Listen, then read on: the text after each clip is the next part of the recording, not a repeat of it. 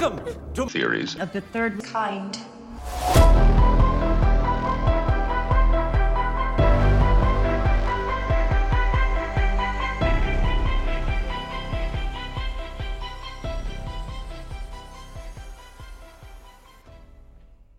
Welcome to Theories of the Third Kind. My name is Aaron, and I am one of your hosts. There are two other hosts that are joining me today, Daniel Sung. Hey guys, what's up? And Hans. Howdy, howdy. Now, real quick, before we start today's episode, I just want to say that if you would like to support the show, then there's a few ways that you could do that. One of the ways is Patreon. Each week, we release a Patreon-exclusive episode that only Patreon supporters can get access to. To sign up, it's only $5 a month, which is 16 cents a day. Not only do you get an extra episode per week, but you also get access to our entire back catalog of past Patreon episodes. We have over 70 extra Patreon episodes, which is over 80 extra hours of listening pleasure. To see the full list of Patreon episodes, go to our website, theoriesofthethirdkind.com, and click on the Patreon episodes tab. There you will see an entire list of Patreon exclusive episodes that we have published. Also, today we have added another Patreon exclusive episode, which is over the Bermuda Triangle. So you get access to that episode as well as all of the others for just $5. Now, another way to support the show is through our merchandise. If you want a shirt or a hat, you can head over to our website, theoriesofthethirdkind.com, and click on the shop button. Now, as of right now, we are sold out of merchandise, but on October 7th is when we restock. So make sure you head over there on October 7th and grab you a shirt or a hat. Now, if you can't afford a shirt or a Patreon membership, but you want to help us out, then you can leave us a written review on iTunes. That helps us out a lot. However, don't feel pressured to leave one. If you don't want to, then that's fine. We just want you guys, girls, aliens, reptilians, Bigfoot, Sasquatches, Chupacabras, ghosts, Illuminati members, underground lizard people, whoever or whatever you are, to enjoy the show. Also, one last thing. If any of you would like to reach out to us, then you can shoot us a message on Instagram, Facebook, Discord, or you can go to our website, theoriesofthethirdkind.com, and click on the contact button there. You will find our email addresses, and you can send us an email. And that is the end of the announcements. So today's episode is over D.B. Cooper. So how this episode will go today is that we'll talk about the story of D.B. Cooper, the investigation into him, strange facts and findings, theories, and of course, wrap it all up with our own personal thoughts and theories. So with that being said, let's get into today's episode.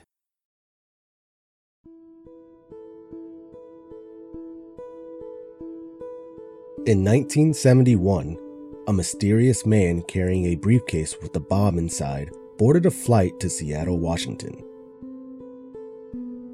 Shortly after takeoff, he quietly hijacked the plane and made a list of demands. A few hours later, after his demands were met, he put on a parachute and jumped out of the plane, never to be seen again. This launched a worldwide manhunt that lasted over 45 years and ended up turning into one of the greatest unsolved mysteries in FBI history. Even after all those years, strange theories and rumors still surround this individual. Was he actually a rogue CIA agent? Or just a disgruntled employee? Or maybe he never even really existed at all, and it was all fabricated. This is the story of D.B. Cooper.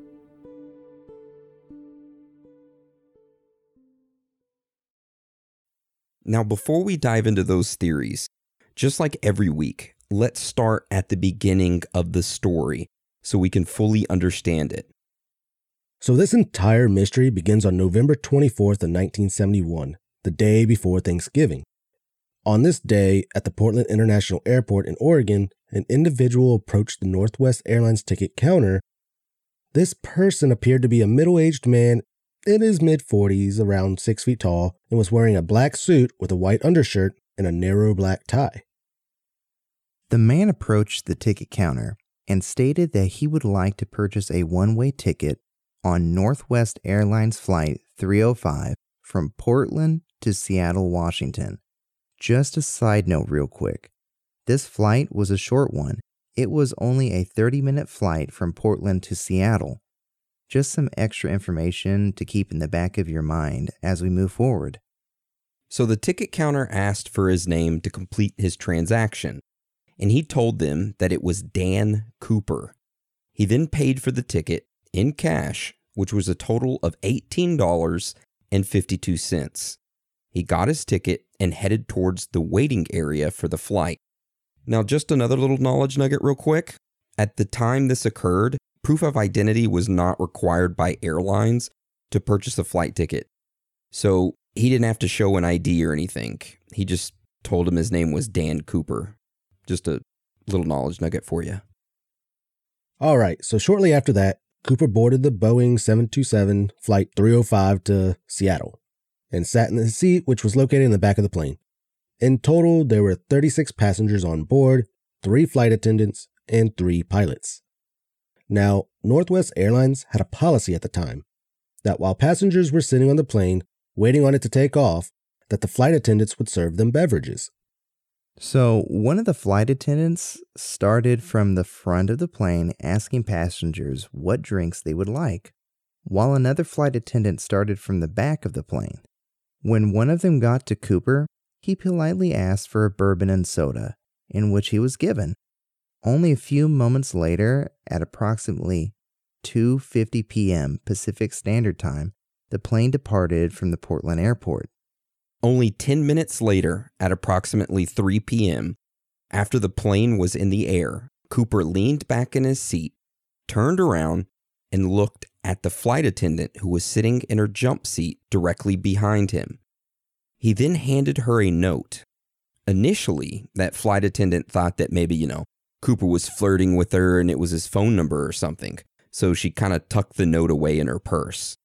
However, after seeing her tuck the note away without reading it, Cooper leaned towards her and whispered, "Miss, you better look at that note. I have a bomb." She opened the note that said, "Miss, I have a bomb here, and I would like you to sit by me." The flight attendant dropped the note in shock, then stood up and quickly sat next to Cooper. After she sat down, she quietly asked the passenger to see the bomb, to make sure that he was, telling the truth. Cooper lifted up a briefcase from his side, sat it on his lap, turned it towards the flight attendant sitting next to him, and opened it up. Inside were 8 red cylinders, 4 on top of 4, attached to wires coated with red insulation and a large cylindrical battery. Cooper then closed the briefcase and placed it on the seat to the right of him. He then told the flight attendant that he had a list of demands and to write them down. His demands were $200,000 in American currency, 4 parachutes, 2 primary and 2 reserve, and a fuel truck standing by in Seattle to refuel the aircraft upon arrival. A little side note here, $200,000 in 1971 is equivalent to around $1.3 million this year. Thanks a lot, inflation. Anyway, back to the story. So as the flight attendant was writing these demands down, the other flight attendant was making her way to the back of the plane and noticed this. She thought it was quite odd that the other flight attendant was sitting next to a passenger. As she walked by, the flight attendant who was sitting next to Cooper looked up at her and motioned to her to pick up a piece of paper that was on the ground, which was the note that was given to her by Cooper that she dropped after reading. The other flight attendant picked up the note, read it, and immediately reached for the phone beside her. She told the pilots what was happening, that they were being hijacked and it was not a joke. She hung up the phone and approached the flight attendant and passenger. The one attendant who was sitting next to the passenger stood up and took the demands to the pilot in the cockpit. The captain of the flight got the demands and contacted the Seattle-Tacoma Air Traffic Control, which informed local and federal authorities of what was going on. The attendant then left the cockpit and went back to where Cooper was sitting. When she arrived back there, she noticed that he was wearing dark sunglasses now. Now, around this time, Northwest Airlines President Donald Nerope got a call about what was happening. He ordered all employees to cooperate fully with the hijackers' demand and told the FBI and other federal authorities that he was authorizing payment of the ransom. The FBI then started assembling the money from several Seattle area banks. The money was going to be 10,000 unmarked $20 bills, most of them with serial numbers beginning with the letter L, as in Lima, and most from the 1963A, as in Alpha, or 1969 series. After the FBI gathered the ransom money up, they decided to make microfilm photographs of all the bills so that they could track them. While that was being done, the information was relayed to the pilots that the ransom money was being gathered, but it would take a while. The flight circled the airport for approximately 2 hours to allow the FBI sufficient time to assemble Cooper's parachutes and ransom money and to mobilize emergency personnel on the runway. You think at this time that the other 35 passengers would be like, why haven't we landed? It's been 2 hours. This flight was only supposed to be like 30 minutes. Well, those passengers weren't complaining because they didn't have a clue what was going on. The co-pilot actually told the passengers that they had a minor mechanical problem and that they needed to burn some fuel, which they all didn't think twice about because, who's going to doubt the pilot? So as the plane was waiting for those few hours, one of the flight attendants sat next to Cooper while the other talked on the phone next to them, relaying messages from the captain to Cooper to assure that his demands were being met. Now, just another little knowledge nugget here, but the flight attendants described Cooper as being calm, polite, and very well spoken. He wasn't nervous at all and was never cruel or nasty to them. Also, while he was waiting, he did order a second bourbon and soda, and he was nice enough to pay his drink tab. That is nice. Yeah, and he was also chain smoking, too. Back then, you could smoke on planes, so he's just smoking one cigarette after another. What a fucking legend. All right, let's continue. All right. So the FBI gathered the money, made copies of it, and initially got military-issued parachutes from McChord Air Force Base personnel. However, Cooper relayed a message back that he didn't want those military parachutes, and instead demanded civilian parachutes with manually operating ripcords. The FBI agreed, and the Seattle police were able to obtain them from a local skydiving school. I understand that. What a smart man. You gotta explain that to us. Explain that to us real quick. So, McChord does have free fallers, which means people that in the military that can jump out at more than 1,000 feet. But when it says the ripcord, which is what allows the parachute to release, the military ones that they were probably given were meant for about 1,200 feet. And that's basically, you don't pull it yourself. You have your parachute line hooked up to a cord. And when you jump out, that line pulls your parachute for you. So it makes sense. Just a little knowledge nugget there for you. All right. Well, thank you. You're welcome. Shortly after that, at 5:24 p.m., Cooper was informed that his demands had been met. Only 15 minutes later, the aircraft landed at the Seattle-Tacoma Airport. After landing, Cooper instructed the captain to park the airplane in an isolated, brightly lit section. Another thing he told the captain to do was to close all window shades in the cabin. This was in order to deter any snipers from shooting Cooper. So as the plane sat there waiting, Northwest Airlines operations manager started walking towards the aircraft in just his regular street clothes, but he was also carrying a cash-filled knapsack and the parachutes. Cooper ordered the captain to lower the plane staircase onto the runway, which he did. Cooper then had one of the flight attendants go out and retrieve the cash and parachutes. Once the delivery was completed, Cooper allowed all passengers and 2 flight attendants to leave the plane. The only individuals left were Cooper, the captain, a co-pilot, a flight engineer, and 1 flight attendant, so 5 people in total. Once everyone except Cooper and the 4 crew members were off the plane, the fuel truck arrived and began refueling the airplane. During this refueling, Cooper spoke to the crew members. He told them that he had a flight plan, that they were going to fly southeast toward Mexico City at a minimum airspeed without stalling the aircraft, which was approximately 115 miles an hour at a maximum altitude of 10,000 feet. Cooper also told the crew that the landing gear on the plane was going to stay deployed in the takeoff and landing position, that the wing flaps would be lowered 15 degrees, the cabin would remain unpressurized during the duration of the flight, and the aircraft has to take off with the rear exit door open and its staircase still extended. Now, the co-pilot spoke up at this time and told Cooper that the aircraft could only fly 1,000 miles, which meant that they would need to stop for a second refueling before entering Mexico. Cooper and the crew discussed some different options and then agreed on stopping in Reno, Nevada as the additional refueling stop. At this time, all of this information was being relayed to the Northwest Airline and authorities, who were all agreeing with Cooper's demands, except for one thing. They told Cooper that it was unsafe for the plane to take off with its staircase deployed. However, Cooper told them that it was indeed safe, but that he wasn't going to argue with them, that he was going to take off with the staircase closed, but once they were airborne, that he would open it. Northwest Airlines agreed, but before Cooper was about to take off, an FAA official requested a face-to-face meeting with him aboard the aircraft, which Cooper was like, "That, I gotta go." The refueling process was completed at approximately 7:40 p.m. The aircraft with Cooper and the crew took off.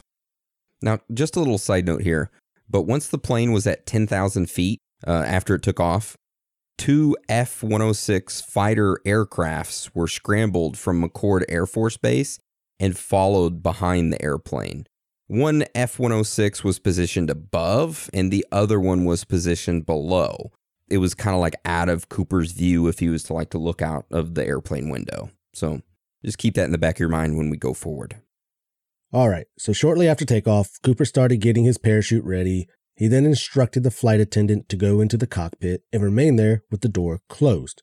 Once the flight attendant reached the cockpit and closed the door, Cooper opened the staircase to be lowered. At approximately 8:13 p.m., the aircraft's tail section sustained a sudden upward movement, which indicated that Cooper jumped out of the plane. 2 hours later, at 10:15 p.m., the captain landed the plane at Reno Airport.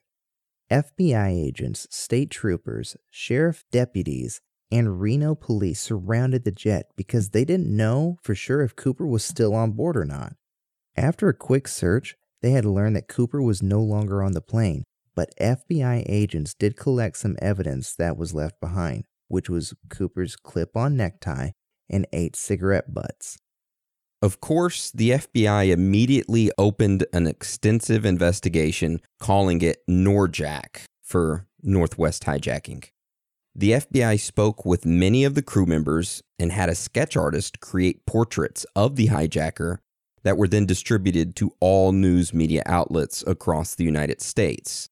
They also spoke with the pilots of the F-106 jets that were following the aircraft and noted that the pilots didn't see anyone or anything jump out of the plane. For the first 5 years of this investigation, more than 800 suspects would come to the FBI's attention. After years of dead-end leads, investigators did receive a break in 1980 when a boy found an old, torn-up package containing $5,800. It was buried along the Columbia River north of Portland.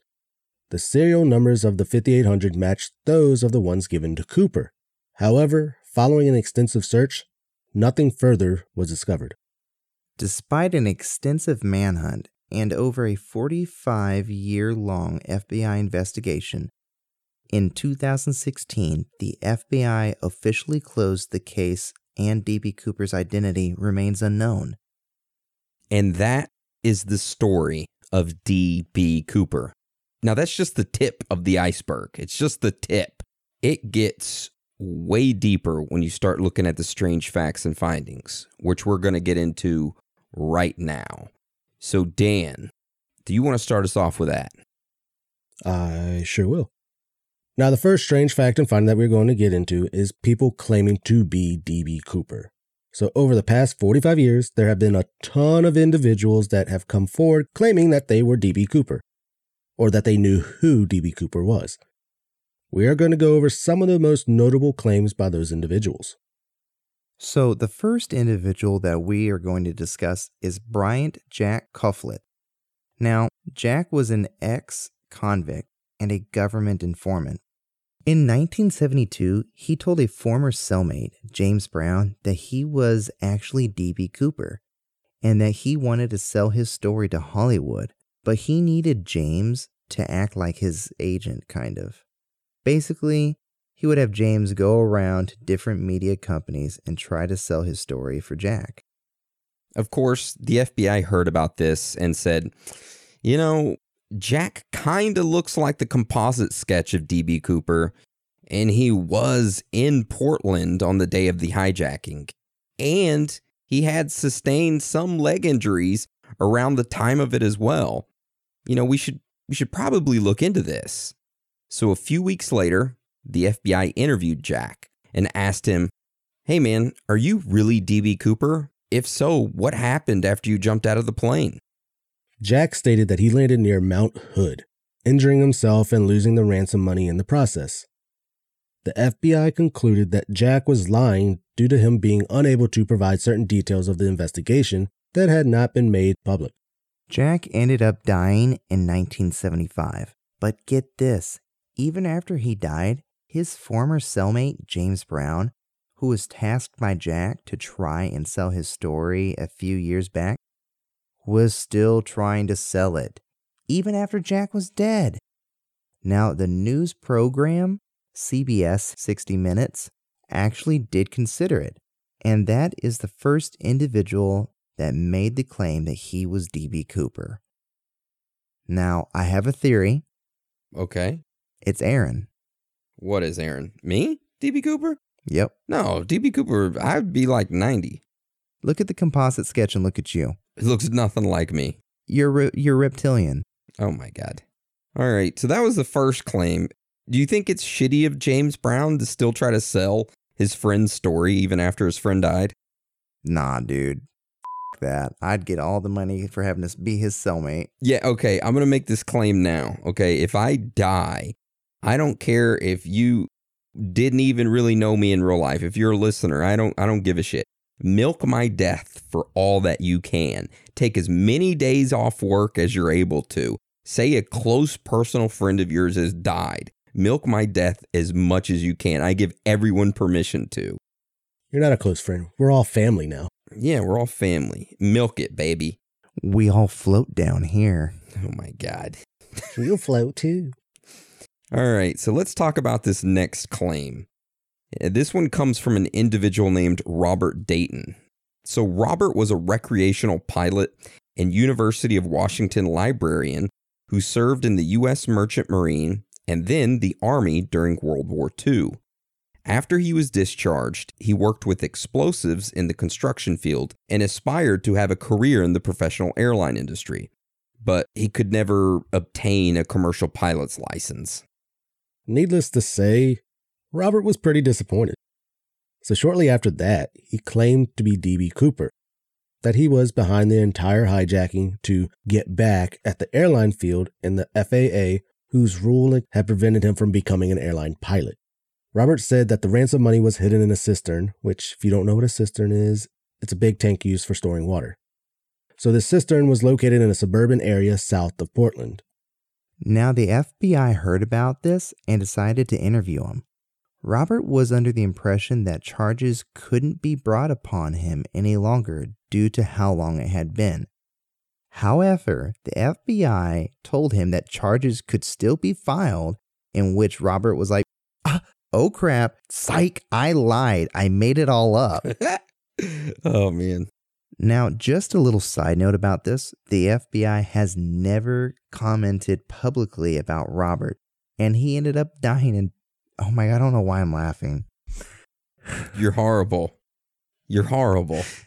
Dude, you were laughing all through Jonestown. So I don't want to hear it. Hey, I apologized during that. I apologized when I was laughing during the Jonestown, which was our last week Patreon episode, if you didn't know. All right, straight face. And he ended up dying in 2002. That poor Robert. Misunderstood. Yeah. So let's go on to our third claim, which comes from an individual named Robert Richard Lepsey. So Robert was a 33-year-old grocery store manager and a married father of 4 from Michigan who ended up disappearing in October of 1969. Now, it was just suddenly when he went missing. So his family was like, where the hell did dad go? And they ended up filing a missing persons report with the police. And then 3 days after his disappearance, the police ended up finding his vehicle at a local airport.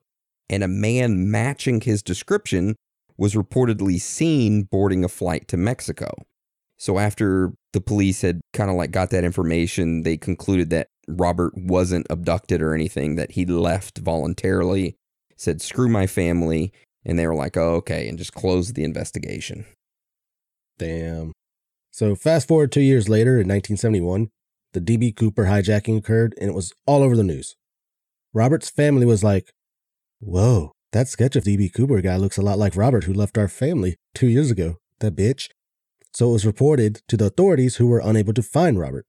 However, in 2011, one of Robert's daughters submitted a DNA sample to the FBI, but the results were never made public and the FBI hasn't made a public comment about him. It's just his family just getting back at him, you know? Right? They were just like, screw you, Robert, you left us. F*** you, Robert. This is like the perfect opportunity now for us to get back at you. Turning your ass in. Oh. Just a side note. If one of us had a bounty out on our head, would any of us turn each other in? No, I wouldn't. We ride or die together. Oh, dude, no. I would turn your ass in and then bail you out with that money and tell you let's ride. Oh, nice. Depends on how much the bail and how much the bounty is, though. Oh, dude, if it's only $1,000 and we get 20 grand for you, Aaron. Oh, yeah. Yeah, we're turning your ass. Gonna come to your front door, tasers in hand. You go, hey guys, zoom. Like, we got him. I hate you. Show up at the door with lube and handcuffs. I mean, tasers and handcuffs. Oh my God. Yeah. And then we'd bail you out and be like, I hope you got your passport because you ain't getting it now. We got to go. Well, I know who not to tell if I'm wanted. You're always wanted by us, my love. Boom. Oh my God. Now, those are just a few claims of individuals that were supposedly D.B. Cooper. And we know that there were a ton more. Yeah, there was a lot more, but we just, like we said, we just picked the top 3 that we liked. But, we're going to move forward with the rest of the strange facts and findings. Yep. Ready for a spring break to remember? Amtrak's got just the ticket for you and your crew. With Share Fares, you and your friends can save up to 60%. The more who travel, the more you save. Skip the hassle of driving through the Northeast while exploring D.C., Philly, New York, and Boston. No middle seats and plenty of legroom are just an Amtrak away. And with stops right in the heart of your favorite cities, you'll arrive downtown, not out of town. Savings start with 3 travelers. 8 travelers required for 60% discount. Visit Amtrak.com/sharefares to book. Restrictions may apply. Find a fresh take on a fall getaway to Wilmington, North Carolina and beaches. Enjoy hiking trails in a state park, fresh seafood with a side of live music, and fall festivals galore. Then live it up along the Riverwalk in Wilmington's historic downtown. With 3 island beaches, Carolina, Curie, and Wrightsville, and a vibrant downtown, you get the best of the Carolina coast all in one place. Plan your fall getaway at WilmingtonandBeachesVacation.com. So our next strange fact and finding revolves around the actual name of D.B. Cooper. Now, the name D.B. Cooper is wrong. That's just a nickname that was given to him. So like we mentioned in the story, when Cooper went up to the airline's desk and asked for a ticket and the salesperson was like, hey, what's your name? He told him, he was like, hey, it's Dan Cooper. That is what his name was. So how did D.B. Cooper become the name that was used by pretty much everyone? Well, it is all because of a single news reporter. James Long, you son of a bitch, who was a reporter for United Press International, was the first individual to report on the Northwest Airlines hijacking.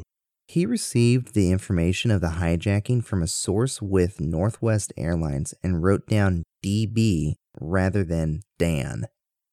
After it was reported, multiple news stations picked it up and everyone went with DB. Now, James did an interview and said that the reason he wrote down DB was because either his source from Northwest gave him the wrong information or that the noisy phone connection made him misunderstand the name. Likely story, dude. Things never change, right? We still have shitty phone connection to this day. This is true. Even with 5G, come on. Yeah, even with 5G. But man, I got that third arm growing though. All right, so let's go to our next strange fact and finding, which surprisingly is about a comic book. Now, I know what you're all thinking. Oh, a comic book. What does this have to do with Cooper? Now, just hang on because this gets a little weird. So a few years before the hijacking occurred, there was a popular French comic book series named Dan Cooper. It was about a Royal Canadian Air Force test pilot named Dan Cooper who takes part in adventures in outer space and in other real events of that era. In one of the series releases, which was published near the date of the hijacking, but before it, the cover of the comic shows Dan Cooper parachuting out of a plane. After the hijacking, the FBI learned about this comic and they came up with the theory that maybe the hijacker took his name from the comic book. This also led the FBI to think that the hijacker spent time overseas due to the comic book never being translated into English. So there's an entire theory around this that we will get into during the theory section. Yeah, and it's actually a really good theory. We'll just save it for later. We'll go on to the next strange fact and finding. So our next strange fact and finding revolves around mysterious letters. So soon after the hijacking occurred, at least 6 letters were sent to several newspapers, all of them claiming to be from Cooper. Yeah, and we're going to go over all 6 letters right quick, and they're fairly short. So the first letter was received on November 29th, 1971 by the Reno Evening Gazette. Someone had used letters cut and pasted from a Sacramento newspaper and made this letter, which read, "Attention, thanks for the hospitality, was in a rut." And that's all it said. Wow, okay. Hey, at least it said thank you. A second letter was received on November 30th, 1971 by the Vancouver province in British Columbia. The letter was handwritten and said, "The composite drawing on page 3 as suspected by the FBI does not represent the truth. I enjoyed the Grey Cup game. Am leaving Vancouver. Thanks for the hospitality. Signed, DB Cooper." You think he's just Canadian? That's how nice he is. Maybe. Hey guys, thanks. Thank you so much. Hey there, buddy. Have you a seat? Have y'all seen that TikToker? Hey there, buddy. He's got like a big mustache. He's in the woods and he makes you like drinks and stuff and gives it to you like you're really there. No, I haven't seen that. Hey there, buddy. If that's not what it's like when we go to the house, I'm going to be upset. And we better talk about making that fucking trip because you got me excited, Aaron. Yeah, we'll talk about that trip after this episode. So Ooh. if y'all want to know what we're talking about, just listen to the rest of the episode. And at the end, we're going to talk about some things that we're going to have coming up. Okay. All right. So let's talk about this third letter. Go ahead, Hans. All right. A third letter was received on December 1st, 1971 by the Portland, Oregon newspaper. The person had used letters cut out and pasted from Playboy magazine. The letter said, "Am alive and doing well in my hometown. The system that beats the system." He's just trolling him now. Right. At least he's like better than the Monster 21 Faces letters. Yeah, that's true. All right. So that same day that the Portland, Oregon newspaper received that letter, the Reno Evening Gazette also received one. This letter was also made from cutout letters, and it said, "Plan ahead for retirement income." Signed, DB Cooper. He doesn't really make his letters that long, does he? No, he doesn't. But he makes an exception for this 5th letter and 6th letter. All right. The 5th letter was received on December 11th, 1971 by the New York Times, Seattle Times, Los Angeles Times, and the Washington Post. The letter said, "Sirs, I knew from the start that I wouldn't be caught. I didn't rob Northwest Airlines because I thought it would be romantic. heroic, or any of the other euphemisms that seem to attract to situations of high risk. I'm no modern-day Robin Hood. Unfortunately, I do only have 14 months to live. Jesus, what a bombshell to drop on him. Dude, he must have watched The Ring. 2 days. What? It was 7 days, not 14 months. Oh. Close, I guess. All right. 14 months. 14 months. Dang, that's a lot of time. That's what I would have said to her. Damn, woman, what the hell are you doing all this time down in that hole? Anyways, all right. So the letter continues on with, my life has been one of hate, turmoil, hunger, and more hate. This seemed to be the fastest and most profitable way to gain a few fast grains of peace of mind. I don't blame people for hating me for what I've done, nor do I blame anybody for wanting me to be caught and punished, though this could never happen. Here are some, not all of the things working against the authorities. I am not a boasting man. I left no fingerprints. I wore a toupee. I wore putty makeup. They could add or subtract from the composite 100 times and not come up with an accurate description, and we both know it. I've come and gone several airline flights already and am not holed up in some obscure backwoods town. Neither am I a psychopathic killer. As a matter of fact, I've never even received a speeding ticket. Thank you for your attention. Kind of contradicting himself by saying I'm not a boasting man. Yeah, this is definitely boasting now. But maybe the person writing the letter was right. Maybe they aren't a boasting man. Maybe it's a woman. But we'll save that for theories. Ooh. So Hans, tell us about the sixth letter. A sixth letter was received on March 28, 1972 by the Portland, Oregon newspaper. The letter said, "This letter is to let you know that I am not dead, but really alive and just back from the Bahamas. So your silly troopers up there can stop looking for me." This is just how dumb this government is. I like your articles about me, but you can stop them now. D.B. Cooper is not real. I had to do something with the experience Uncle taught me. So here I am, a very rich man. Uncle gave too much of it to the world's idiots and no work for me. I had to do it to relieve myself of frustration. I went out of the system and saw a way through good old Unc. Now you know, I am going around the world and they will never find me because I am smarter than the system's lackey cops and lame duck leaders. Now it's Uncle's turn to weep and pay one of its own some cash for a change. And please tell the lackey cops D.B. Cooper is not my real name. Signed, a rich man. That last letter was the best one. Right? Mm-hmm. Kind of makes me think he was with the military, but we'll save that theory for later. See, but this last one sounds like a totally different person now. Yeah. So the FBI looked into all these 6 letters and sent them to the FBI lab in Washington, D.C. for analysis, but nothing was found on them. They concluded that the letters were probably hoaxes. The identity of the author or authors of the letters remain a mystery to this day. Ain't that something? They can't even figure out who wrote the letters. It's almost like, I don't know, they had the same people that was working on Theodore Kaczynski's case, aka the Unabombers, working on this case as well. I don't know. Anyways, all right, so let's go on to the next strange fact and finding. Let's do it. Which revolves around an article that was published 6 months prior to the Cooper hijacking. Now, this article was published in the Daily Telegraph in London, England on May 28, 1971.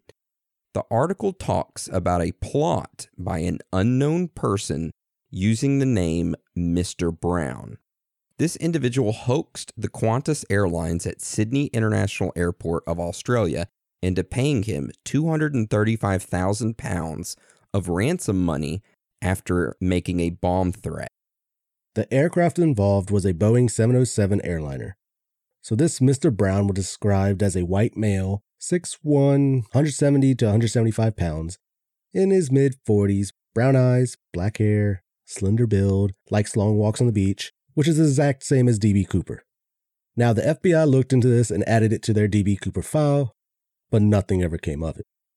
Of course it didn't, dude. Probably got filed away like all the bullshit. It's because they didn't really look up that he liked long walks on the beach. Yeah.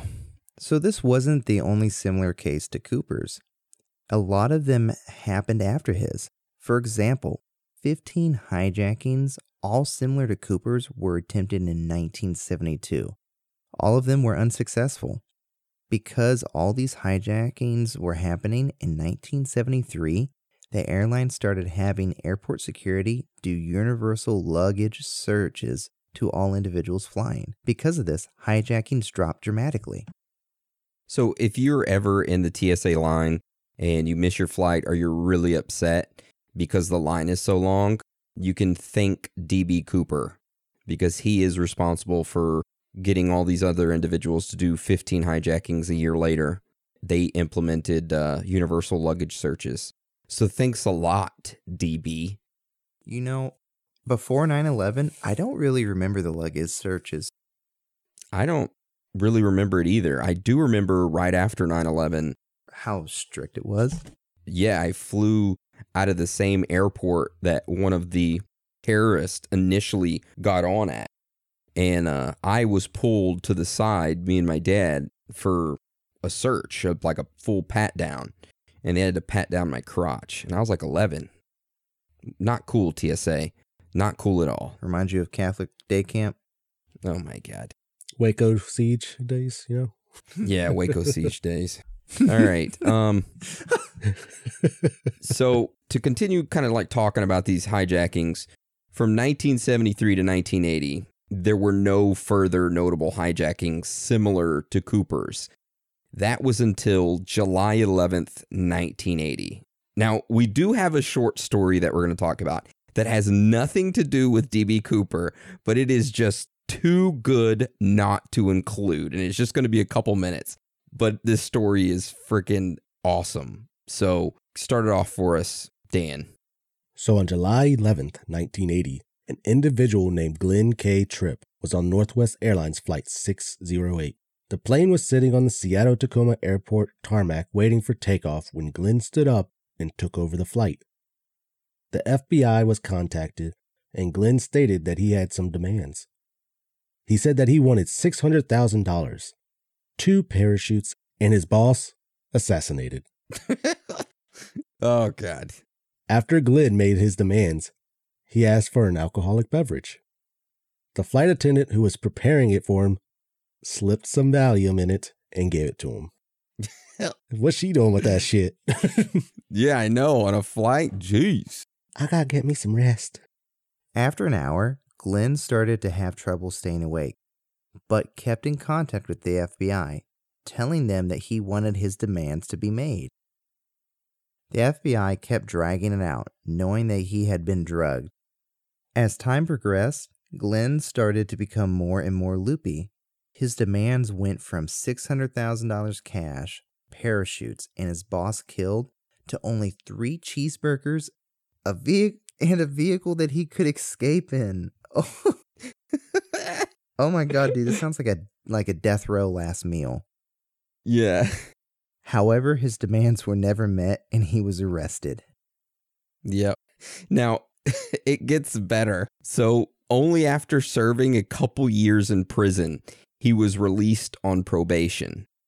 On July 21st, 1983, which was only 3 years later, he was still on probation. He decided to hijack the same exact Northwest flight again, except this time it was like in midair when he hijacked it. It wasn't sitting on the tarmac. And you know what he said? He said he demanded that the flight be flown to Afghanistan. The pilots were like, oh. Afghanistan? Okay. Instead of flying to Afghanistan, they landed in Portland and he was shot and killed by the FBI.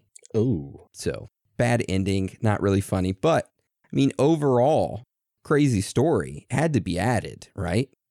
3 cheeseburgers in a vehicle. I mean, big demands. Big demands. Hold the pickle. Ooh. All right. So let's talk about this last strange fact and finding. All right. Our last strange fact and finding revolves around the CIA. Now, there may be a link between Cooper and the CIA. So the CIA had a contractor named Southern Air Transport that they used as a shell company to do some of their covert operations during the late 1960s in 727 aircrafts. As part of this contract, the CIA wanted to see if these 727 aircrafts could be used for undercover airdrops in enemy lines by modifying their build in their rear stairs and pushing cargo out of it. The CIA wanted the 727 aircraft to retain the overall appearance of a regular passenger jet, so they wouldn't be suspected of dropping this cargo. So these tests were conducted over Thailand in 1968, and these 727 aircrafts seemed to work great in dropping pallets of cargo, as well as individuals who wanted to jump out of the back of them and kind of parachute down. Now, this information of the CIA doing this with the 727s was not made public at the time, and wouldn't be made public for a very long time. So airliners nor the pilots had a clue that these aircrafts were capable of doing something like this. But somehow, in 1971, D.B. Cooper knew this and lowered the stock rear stairs and jumped from the 727 aircraft that he had hijacked. He already knew it somehow, which kind of makes you think, did he have a connection with the CIA? Was he a part of their Southern air transport operations that made him aware of the 727's capabilities of doing this? And that leads us into theories. Yeah. You know you need protein to fuel results, but it's not easy when you're drinking the same bland, chalky shake every day. Stop punishing yourself and get to GNC for the best protein in the game, including all the hottest brands and crave-worthy flavors that'll keep you coming back for more. We're talking protein that legit tastes like cookies, your favorite cereals, indulgent desserts, and more. So bust out of your protein rut and actually look forward to those shakes with unbeatable protein at unbeatable prices. Fuel your fitness with protein at GNC. Yeah. This episode is brought to you by Kia's first 3-row, all-electric SUV, the Kia EV9. With available all-wheel drive and seating for up to 7 adults. With 0 to 60 speed that thrills you 1 minute and available lounge seats that unwind you the next. Visit kia.com/EV9 to learn more. Ask your Kia dealer for availability. No system, no matter how advanced, can compensate for all driver error and or driving conditions. Always drive safely. So, who wants to go into our first theory we're going to talk about, which is Carr's theory? I will go into the first one. All right, hit us with it, Dan. So our first theory comes from an individual named Larry Carr. Larry was a Seattle special agent for the FBI who worked on investigating the D.B. Cooper case for years. Larry has a theory that he thinks it is highly unlikely that Cooper survived the jump. But Cooper came from somewhere and from someone. Larry thinks that Cooper served in the Air Force and at some point was stationed in Europe, where he may have become interested in Dan Cooper comic books. That Cooper worked as a cargo loader on planes, which gave him the knowledge and experience in the aviation industry, which was in its infancy in 1971. Because his job required him to throw cargo out of planes, Cooper would have worn an emergency parachute in case he fell out. This would have provided him with working knowledge of parachutes, but not necessarily the functional knowledge to survive the jump he made. Cooper may have come from the East Coast, but took an aviation job in Seattle when he got out of the military. It's possible that he lost his job during an economic downturn in the aviation industry in 1970 to 71.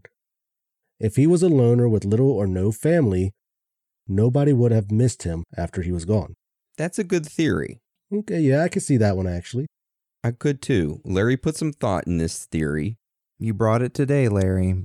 All right, so that's not the only theory we have. So let's hear the other ones that we got before we side with Larry. So what's this next one? Well, our next theory is that Cooper was an ex-CIA agent who had gone rogue. That he was part of the CIA's operations in the 1960s, dropping cargo from 727s, and this is how he got his knowledge of it. That something or someone made him go rogue and decide to steal money and make a statement. The FBI and government were all aware of this and couldn't let the public know that a CIA agent had gone rogue and caused this. So instead, they covered it up and closed the case in 2016.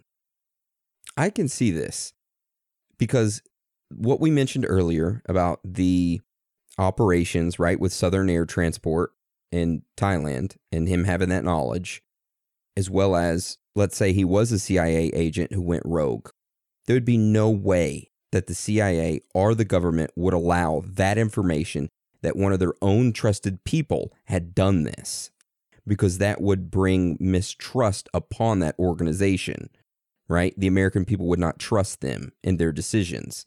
So they say, cover it up, right? Yeah. Yep. This one I'm leaning towards. But we still have more, plenty more. So let's go on to the next theory, which revolves around not actually D.B. Cooper, but around the ransom money that was given to D.B. Cooper. So you guys remember earlier when we talked about that boy in 1980 who had found the $5,800 of ransom money buried along the Columbia River, right? Yep. Mm-hmm. Well, that led people to believe that D.B. Cooper had died and his money was dropped into the river, or something similar to that happened. However, there was something that was overlooked.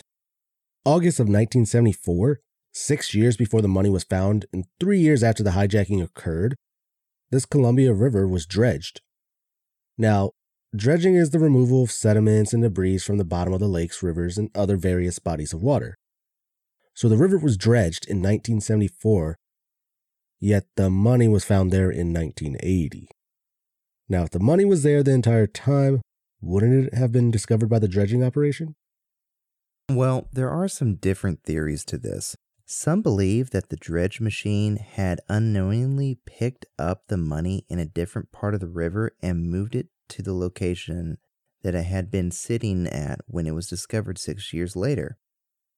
Some believe that the dredge operation had found almost all the money and kept it themselves and didn't tell anyone, but unknowingly left behind a portion of it. And some believe that D.B. Cooper is still alive and he buried a portion of it after the dredging. Now, there was a geology professor from Portland State University who wanted to get to the bottom of this. He needed to know what happened. So he studied the sediment from the location where the money was recovered. He determined the money could not have been deposited prior to the 1974 dredging operation, that there was clear delineation between the two sediment layers pre-1974 and post-1974. Now, if Cooper had buried the money the night he jumped, it would have been several feet below the 1974 dredged material and found in a different type of sediment than what it was discovered in. The professor stated that the most likely scenario was that the money landed upstream of the river, and then in 1977, there was a big flood on the Washougal River, which caused a package of money to make its way from where it originally landed in 1971 to the Columbia. Over time, the bag and cords holding it together broke apart, releasing bundles of money. Because it had been in the bag, the money had not begun to disintegrate. Once out of the bag, the money began to slow rot, eventually making it into the Columbia sometime around late 1978 to early 1979. Once in the Columbias, the bundles began drifting downstream. It would have taken 14.7 hours for the bundles, if unobstructed, to make it to where the 5,800 was discovered. Once on the shore, the money was covered over by sand, which acted as a natural preservative, leaving what was left intact until its discovery 4 to 12 months later. Ooh. Now, that was just a theory as to how the money got there, not who D.B. Cooper was, which is still a freaking mystery, but we do have a few more theories. I just have to say real quick, that professor really went super deep into that, didn't he? Yeah. He did. That's very interesting. I would have never thought of any of that. Well, I'm no professor, so. I wouldn't have either. But that's why he's a professor of, the Portland State University in... We're hosts on a podcast. All right. So let's get into this next theory, which is that D.B. Cooper never even existed. Oh, okay. This theory is that this entire story, everything, it was all made... Hold on, a plane's flying by. It's DB Cooper. It is. He's jumping out and getting ready. So this whole thing is that DB Cooper and everything else was all made up by the pilots and flight attendants to get money. Now, it's true that there was no physical evidence of the crew conspiring together, but there also isn't any hard evidence that Cooper was there in the flesh. So the FBI tested everything they could for a link to the hijacker. DB Cooper somehow left no fingerprints despite not wearing any gloves. Now, he did leave behind some cigarette butts and a tie, and the cigarette butts had some DNA on it, but the DNA on them has never been linked to anyone.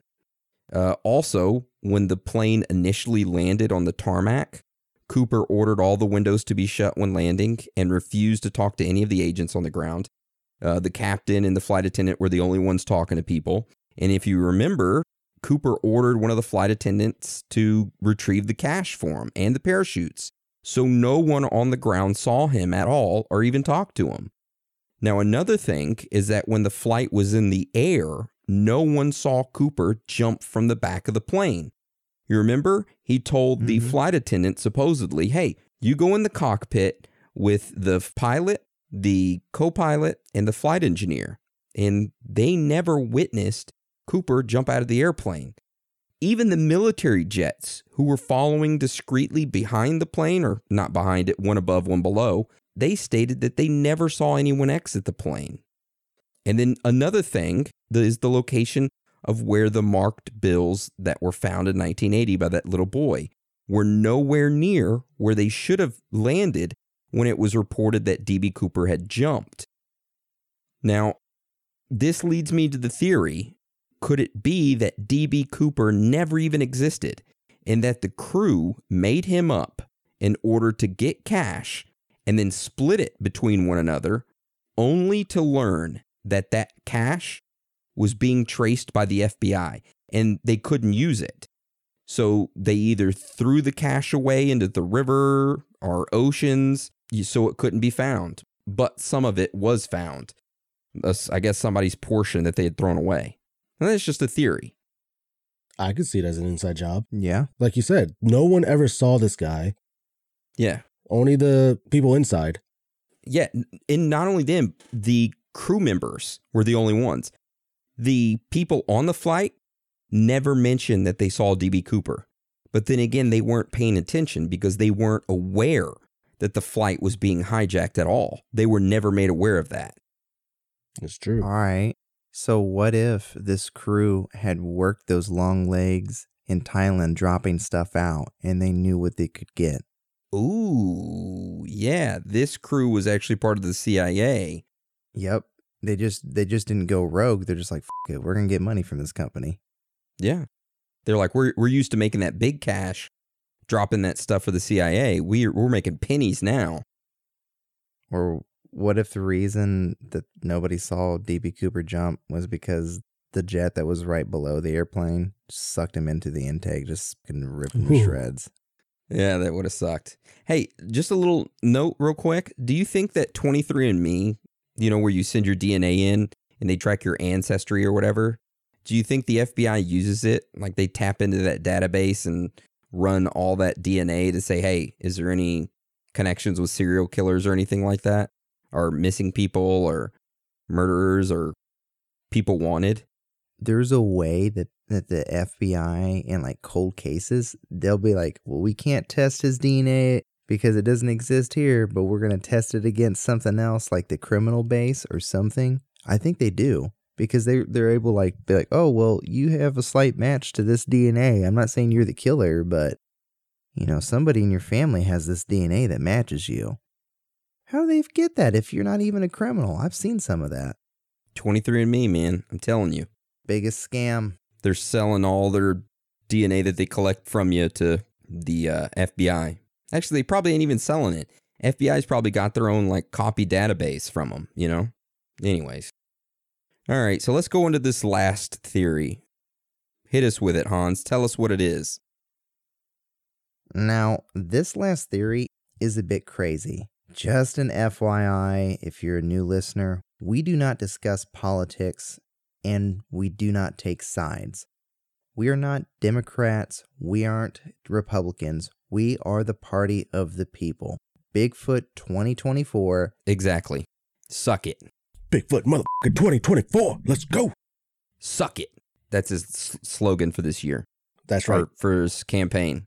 Suck it. All right, so this theory is that Joe Biden is DB Cooper. Now, are there any facts to back this up? Not really, but there are some strange connections.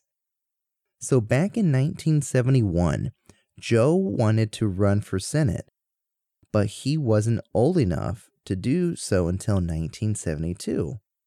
And there was another issue. He had no money to campaign with.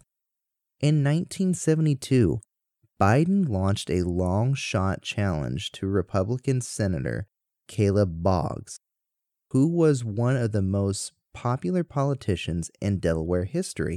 With a shoestring budget, the Biden campaign became a family operation.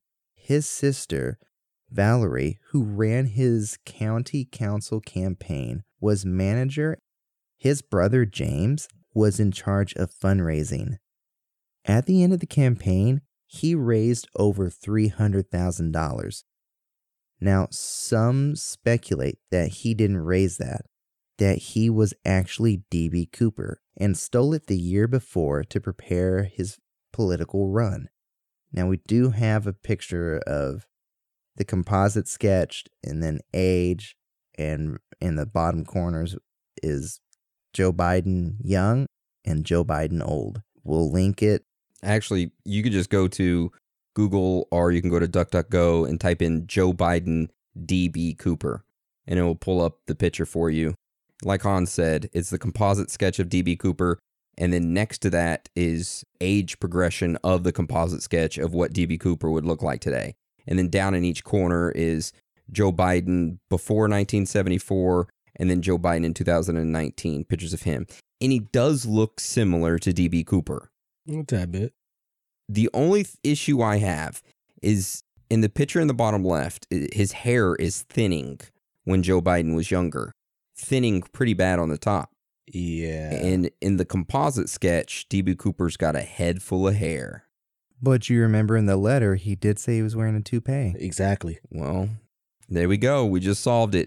DB Cooper is Joe Biden. Or Joe Biden is DB Cooper. Boom. Finished. Job done. That would make sense considering Biden can't remember shit. He must have landed on his head. My God.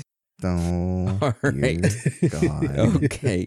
So like we said, we don't get political. We don't take sides. We aren't Democrats. We aren't Republicans. We are the party of the people. We are Bigfoot 2024. Suck it.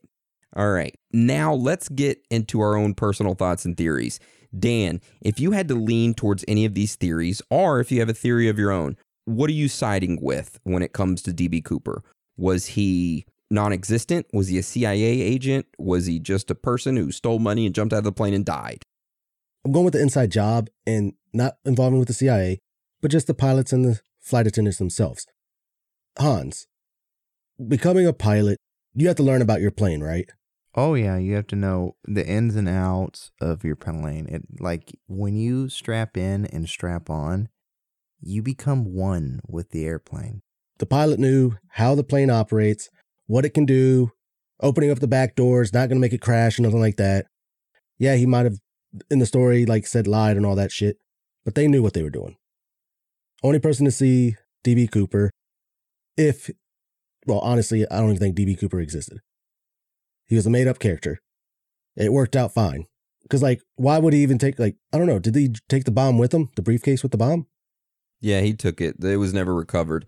That and the note, too. He had picked up the note and took it with him. See, why even take any of that? He left his tie and he left his cigarette butts. They're cigarettes, yeah. Yeah, so why would he do that? Why take those and leave those, I think it was all just, just a made-up scenario by the pilot and the flight attendants. They wanted the money. They probably were getting paid shit at the time, so they wanted money, but then once they found out that the money was being traced, they got rid of it. Because, no one saw DB Cooper. You could lie about who you are. A pilot could have bought the ticket, or a flight attendant could have bought the ticket, use the name. Like you said, no ID. Okay. What about you, Hans? What's your theory behind all this? Are you with Dan on this, or are you taking a different route? I'm going to have to say that it was Barry Seal. What? Barry Seal. He would have gotten his own plane. The CIA pilot? Let's see if that lines up. All right, why do you think it's Barry Seal? I'm just f***ing with you. I really don't. I'm going to say that I believe that it was an inside job. Like Dan said, and like I said, these pilots, they know their airplane. That flight engineer would know where to hide the cash at to where nobody would find it. The fact that nobody was seen jumping out of the airplane, it's mind-blowing. Granted, it did happen late at night, but when you've got two jet fighters that are pretty close by, and I'm assuming that it might have been a clear day, they were probably scanning and like, we're going to catch them, not like, we're going to catch them, but we're going to watch them.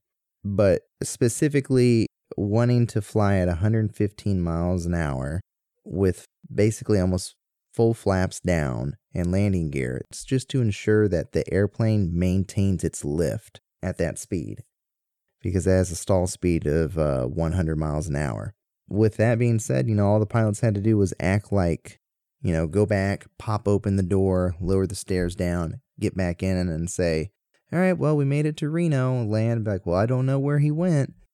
And, that's time for them to all collaborate the same story to make sure everybody's as airtight, everybody has the good story. Okay, I like that. I'm going to have to go with that as well. I think they all collaborated together and DB Cooper never existed. But a part of me thinks that he was a part of the CIA because I just can't get around the fact that they were also doing, years prior, that whole undercover operations where they were dropping out of the back of the cargo out of the back of the 727s. And he somehow knew that.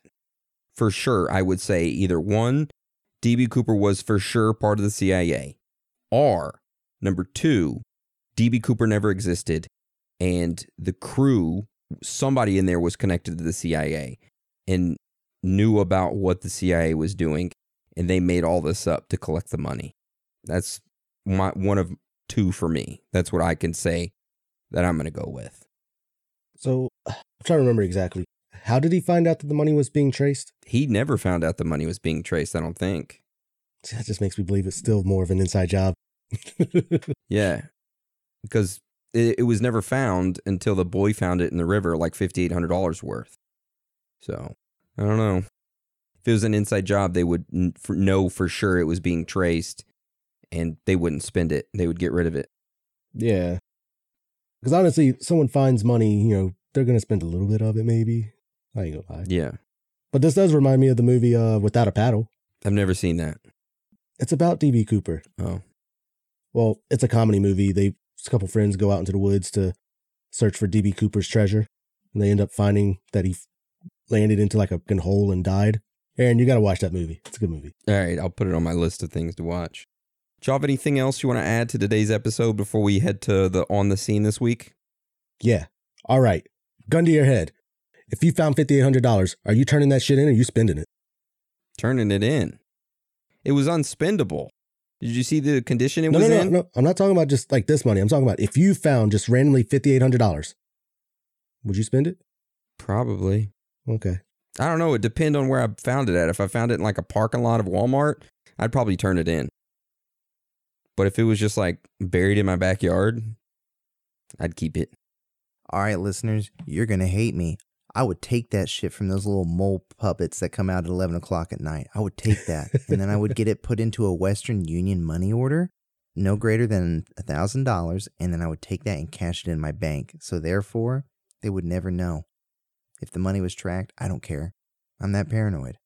I'd buy Bitcoin with it. What about silver? Yeah, silver as well. Both of it. Bitcoin and silver. All right. Well, thank you for joining today's episode. It was a good one. I enjoyed it. Yeah. And now we are going to move on to On the Scene.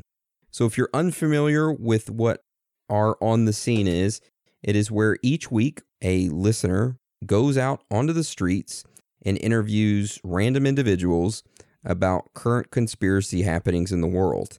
And you could do this if you wanted to. The person listening to this right now, yes, you, I'm talking about you. You can go out in the street with your phone and interview anybody you want and just shoot that audio file over to one of our email addresses, which can be found at theoriesofthethirdkind.com, and click on the contact button, and there's all of our email addresses. Just make sure the audio recording is less than 2 minutes long. Submit it, and we will play it at the end of the show each week. Now, just keep in mind there is a queue of people waiting in line to get theirs played, so there is going to be a little bit of wait, but yours will be eventually played. So for this week, we have Rachel. She did an on-the-street interview with an individual named Frank. So we're going to play that right now. I am here with Frank, and I'm going to ask him a few questions. Frank, do you believe in aliens? Yes. What makes you say yes? I think there's been too many sightings, too many different locations for it all to be just coincidental. Okay, good answer, good answer. Now, Frank, do you believe in ghosts? Yes. What makes you say so? I believe there are a lot of things in this world that cannot be explained. If you just look at the whole concept of humanity, our bodies, our souls are made up of electrical components, atoms, energy. It don't die. They can be split. No, it does not. Take other forms, but they don't die. And I believe that some poor souls die and different unfinished business on their minds. Okay. Do you believe in Bigfoot? I'm kind of bored with Bigfoot. Have you ever had any weird encounters in the forest or weird paranormal events happen? No. Do you believe in time travel? Absolutely. Okay, so you do. And why do you say that?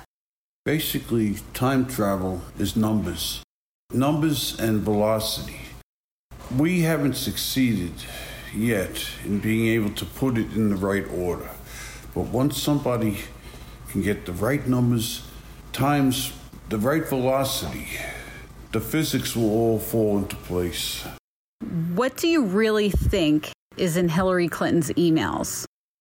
First of all, Hillary Clinton is a horrible, abysmal person. She's basically reptilian.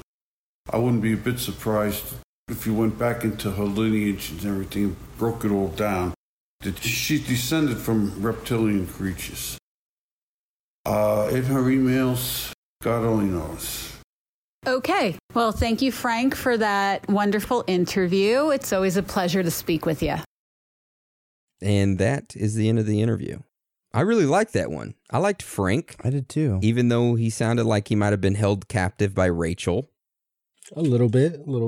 But hey, you do what you got to do to get that interview. Exactly. You kidnap Frank, you put him in your basement, and you interview him. You just don't get caught. Yep. Yeah. No, but seriously though, great interview by Rachel. She has a great voice, by the way. Yeah. Yes. So again, thank you for the interview this week, Rachel. Submit another one. It could be with Frank. It could be with anybody. Get it in. Go kidnap somebody else. Yeah, go kidnap somebody else. Release Frank. Kidnap somebody else. But again, thank you. We love you. We're proud of you. Shout out to you, Frank. I hope you're doing great. All right. So now we're going to move on to shout outs. So I'll start off the shout outs this week for Instagram. I just got a few. But before I do the Instagram shout outs, I just want to thank everybody for purchasing merchandise.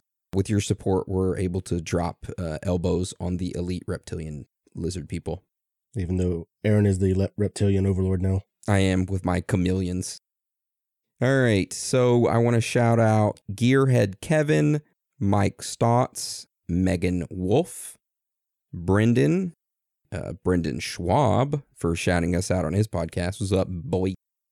Jason, Bex Warren, Blanca Lisa, Brandon, Charlie Scott, Luke Walton, Tyler Clifton, Misty Raquel, Kerman, Sniper Mom, Rachel, Quinn Risco, John Gotti, Lars, Brandon Lett, Steve, Katie Kuvercher, Katie Kuvicher, I don't know how to pronounce your last name, I'm sorry. Quentin Sean, Felipe Pons, and Jordan Ladsaw. I love you all. Thank you for the support, and keep sending that love, and we'll keep sending it right back. All right, Dan, who do you got for shout-outs this week on Facebook? All right, so for Facebook shout-outs, I only got a couple. We got Nick Peterson, Marcus Smatta, Cody Ruhlman, Daryl Rector, Edwin Kingsley, Jim Denning, Tim Campbell, James W., Erica Eldridge, Will Mick, Adam Roger, Mike Lay, Vic Derringer, keep it up, bro. Samantha Rochelle, Nate Glenn, Austin Blevins, Kelly Sorensen, Nick Ray, and Brittany S. Then from Discord, Alyssa Davis 87, Jazzy, Harry, I'm still waiting on the patch. Hasn't come in yet. Red Dad Pool, High C, his wife. They're funny. Love them. Then shout out to Aaron Gray. Your boyfriend told me that you've been wanting a shout out. You just didn't know how to ask. So shout out to you. Hello. And that's all I have. Nice. All right, Hans, who do you got for shout outs? Oh, it's a short list, but here we go. Zumba Zombie from Discord, Kaiser Soje. You already know, dude. Thanks for the much love. Stevie. We're going to hop over here. We're going to do one for a Miss Jamie. Tate Dreskel. Bradley Smith. Sarah Godwin. Agnes. And a special shout out from Spencer Roberts. He wanted me to say on this podcast that he loves his wife. And he wants her to know that because she listens to this as well. And last shout out goes to my boy Stevie Ray, harshest critic, but he's always there. Love you, Stevie Ray. Stevie Ray. All right, well, that's the end of the shout outs. And before we wrap things up, we did want to talk about some upcoming stuff we got going on. I know Halloween is around the corner, so we're going to be doing some spooky episodes.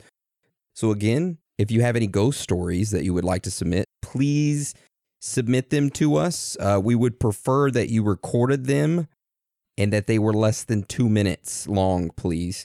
And if you submit an email, read it out to yourself and time yourself.